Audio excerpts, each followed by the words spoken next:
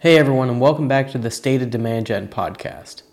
In this episode, Chris is answering your questions asked directly from the Refine Lab LinkedIn page on building a business or a side hustle. Hope you enjoy. From Refine Labs, this is State of Demand Gen. So we had a question from Brian Strauss. I've gotten into consulting in my first time outside of work. How should I structure compensation where you set the boundaries of your scope, hands-on versus directing them how to do it? So there's a lot of different ways to tackle this. And a lot of people right now are doing this exact thing. So working at a company as well as doing some side consulting because they realize that their expertise is valuable to collect other income and also to get more experience. Seeing a bunch of other companies and how they're operating is beneficial to the company that you work for right now because that you get a more broad view. So any company that's listening to this being like, I don't want my people consulting for other ones, you need to think differently about the stuff that they're learning that they bring back into your company. And so the structure of the scope can be in a bunch of different ways. So you can structure it hourly. So you could set an hourly rate. I don't personally like that one because I think tracking time is undermines your expertise and it's just fucking annoying. And so I don't recommend tracking time. Another one is you could just have a flat retainer, but the flat retainer over a monthly period, like just pretend it's $5,000 a month or something, could lead to you potentially doing more outside of scope work. So that's something that you need to think about. And then the combination of you could do a retainer with a capped hours, which is probably what I would recommend. So having we'll do whatever, just pick your price, $5,000 a month for a maximum of 10 hours. And then inside of that, if you want to define, here are the things that I'll help with, here are the things that I'll consult on, here are the things that I won't execute on, or things like that. Those are details that you can agree on and put in the scope with a company, or you can leave it broad so that you have flexibility to do a lot of different things. It depends what you want to do. If you want to just be, if you want to do pure consulting, like you get on a call, you give people advice, then you leave and you never have to think about it again, then you should make sure that you structure it that way. So this is kind of a follow-up. He's asking how you handled pushback on marketing strategies at the beginning when you were giving these demand gen strategies that didn't align with kind of the antiquated strategies that companies were currently using before you kind of grew that audience? By picking the right customers that believe in it. This is tough for people, but as a consultant, like the last thing that you want to be doing as a consultant is working with companies that don't want your advice or don't agree with your advice. It's the stupidest thing ever. And so there's two things to do. You need inside of the process when you're deciding whether or not to work together to be very direct about the strategy, what it's going to do, and that we need buy-in in order for this to be successful. That's one. And the other piece is if you are doing marketing or sharing your thoughts online, naturally you will attract people that believe in those thoughts who will come to you and say, hey, I want, the things that you've been posting are things that I really resonate with. I want to see if we could work together. And so by doing marketing on your thoughts, you actually attract people that have a much greater affinity and likelihood to buy into your strategies. So, but choosing the right customers is the number one thing here. And it's just for people that are thinking it's like you have the choice as the expert, as the consultant. You shouldn't need to go and work for a company that doesn't believe in your stuff. So just shifting it, and this is all about how you think, shifting it from the company has the power to I have the leverage and the advantage because I have the expertise that they need. And there's a huge shortage in the market of people that know the things that I know. We have a question from Darcy M. I'm in the process of building out an MVP deck for a side project, and I've gotten solid feedback from peers so far, but want to test it on the next level. How do you pressure test your offering before going to market?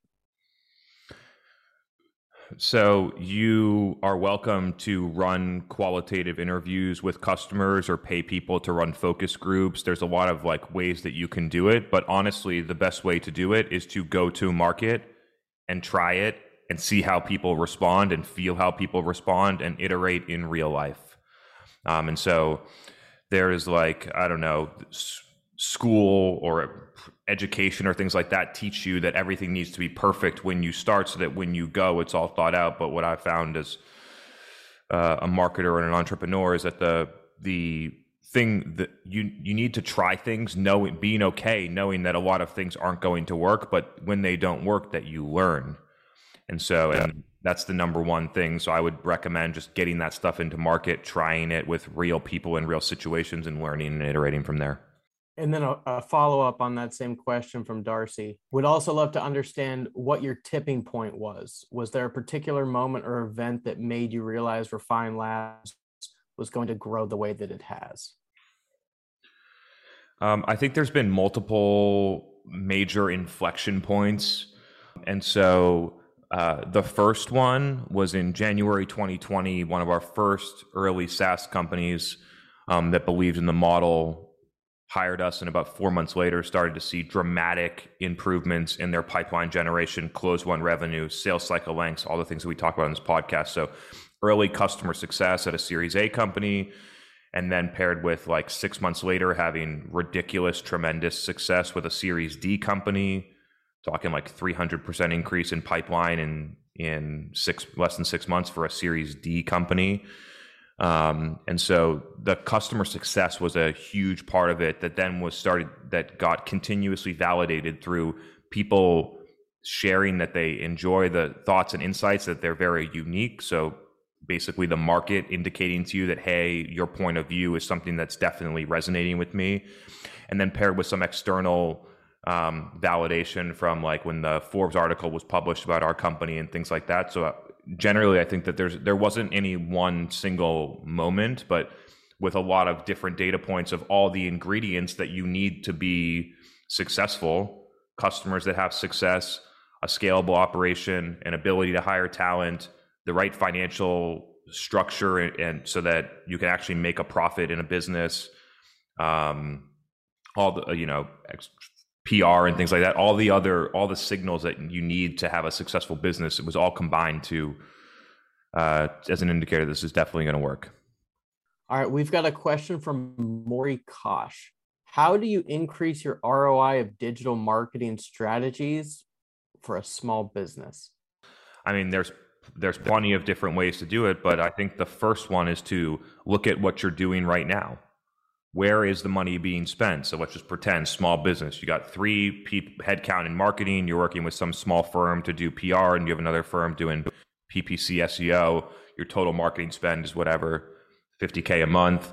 And you're getting back from that $50K in revenue. So a 1-to-1 payback, which is acceptable for a venture funded company in a lot of cases, but probably not acceptable for your small business with 3 marketing employees. And so you got to start to figure out, where are we spending money that's either driving results at too high of a cost or not driving results, and cut them out. This is a recommendation for small business, but it's a recommendation for everybody. Like, we go into companies and the first thing that you do is you can shave off the top like 50% or more of the budget that gets wasted on programs that don't deliver. And there's clear data in Salesforce showing that they don't deliver. And so cut out the things that aren't working will give you a lift of ROI. You'll have an improved baseline. And then you need to go and figure out, where are the biggest opportunities to get the best ROI in marketing? The best places to get ROI in marketing right now are a community, organic social, running a podcast, and leveraging some paid channels to supplement that, depending on if you're good at using the channels, like Reddit or a Quora or some of the less mature platforms could have significant upside, or if you're just very good at Facebook and Instagram ads, that could work as well. But to summarize, cut out the stuff that's clearly not working. Some of that's going to be, you're going to have pure data. Some of that you're going to have to make assessments and gut feel, and then add in things that are shown either by data or watching other people do it, or how your buyers tell you that they're buying, or whatever signals that you decide to do it. the things that are going to have the highest ROI. And then as you blend those two things together, you improve our marketing ROI. Just real quick to clarify on the community comment, do you recommend building a community or getting involved in different communities, or both? I think both can work, but let's imagine that your small business is a health juice shop in, Buffalo, New York. Okay, so you have a health juice shop in Buffalo, New York. A appropriate, or I think a smart strategy for the community would be to create a health-centric Facebook group or something for people that live in the Buffalo area. And so I think that it's always more advantageous and longer term, just a better move to create one yourself. You have to have the right mindset and the right intentions when you actually create it. Note that I didn't make it the juice lovers group. It's the health group, and juice is one of those components that you can do to get healthy, but there's probably other things that people are going to need. And depending on whether you're a local, a regional, a national, or a global business, the how you would actually execute it can be quite different. We've got a question from Jennifer Mashborn. How do you create office culture with remote teams? This is a great question because people think that you need an office to create culture. But what you really need are leaders that make decisions that align with the values of the company and the culture that you want to create. And it doesn't matter whether you make those decisions for a remote distributed team, an in-house, a physical office team, or some level of a hybrid. Culture gets driven purely through the decisions that leaders make, how they behave, the behaviors of the employees that they accept, and the behaviors that they do not tolerate. And then it also comes down to hiring. So who are you bringing into the organization? So those are the ingredients that matter. Those are the ingredients that are making it successful for us here at Refine Labs, is that we have leaders that do what we say we're going to do, that we prioritize our values over anything else, that we put employees first, customers second, and shareholders third. Most companies do the exact reverse. They put shareholders first, customers second, and employees third. And so having the right intentions and doing the right things as leaders is what really creates culture. And I can definitely attest to that. The culture that you guys have built here at Refine Labs is unlike anything I've ever experienced before. Me too, man. It's beautiful. So I'm gonna end it off with a question from Evan Hughes from our internal team. He wants to know, what has been the hardest decision that has been made since starting the company, and how did you come to the decision? The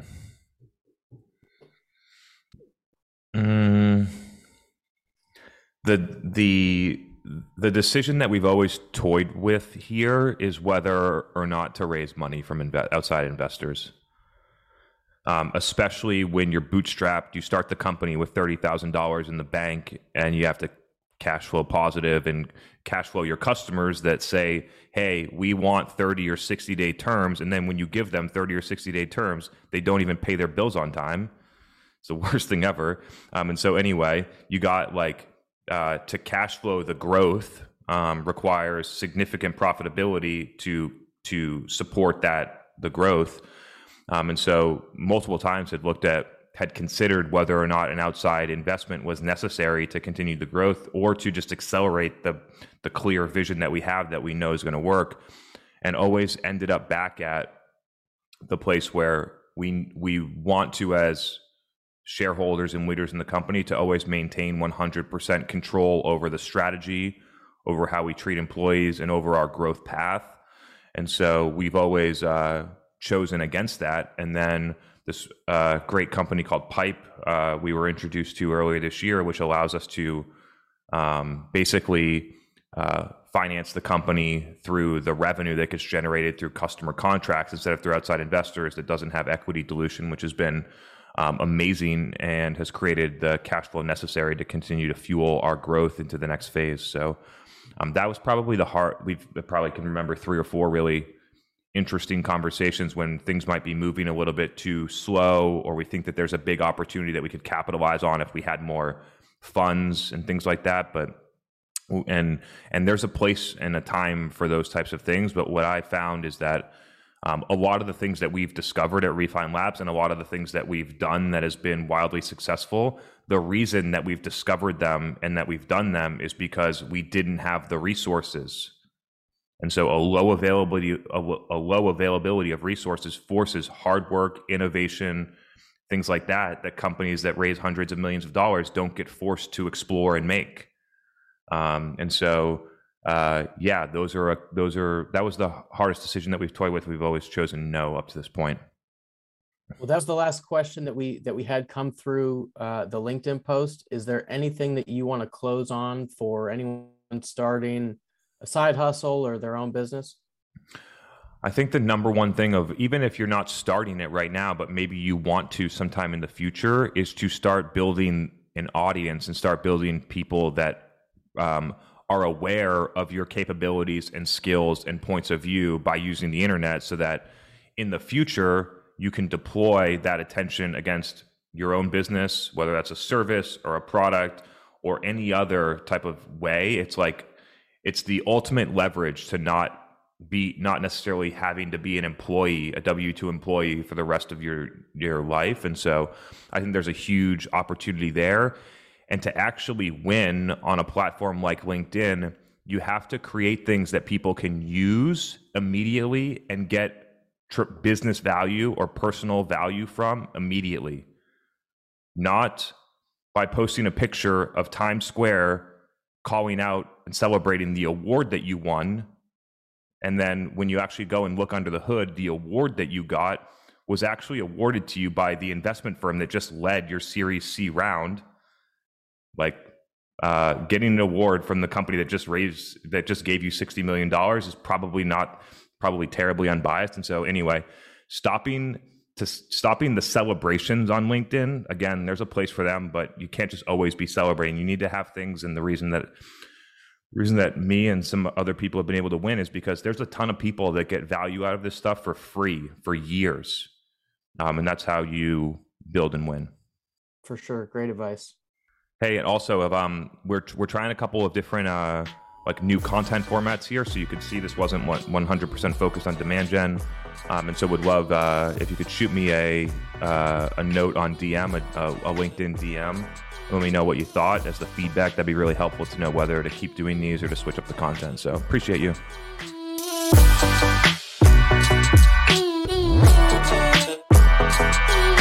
Hey everyone, thanks for checking out this episode of the State of Demand Gen podcast. It's crazy to think that now more than 15,000 demand marketers, sales reps, product marketers, field marketers, CMOs, and everything in between are listening to this podcast and getting a ton of value out of it. And so if you've been listening to the podcast and you've been getting value out of it, I would really, really, really appreciate if you could leave a rating in the podcast section. It would mean a lot to me. Thank you, and see you for the next episode.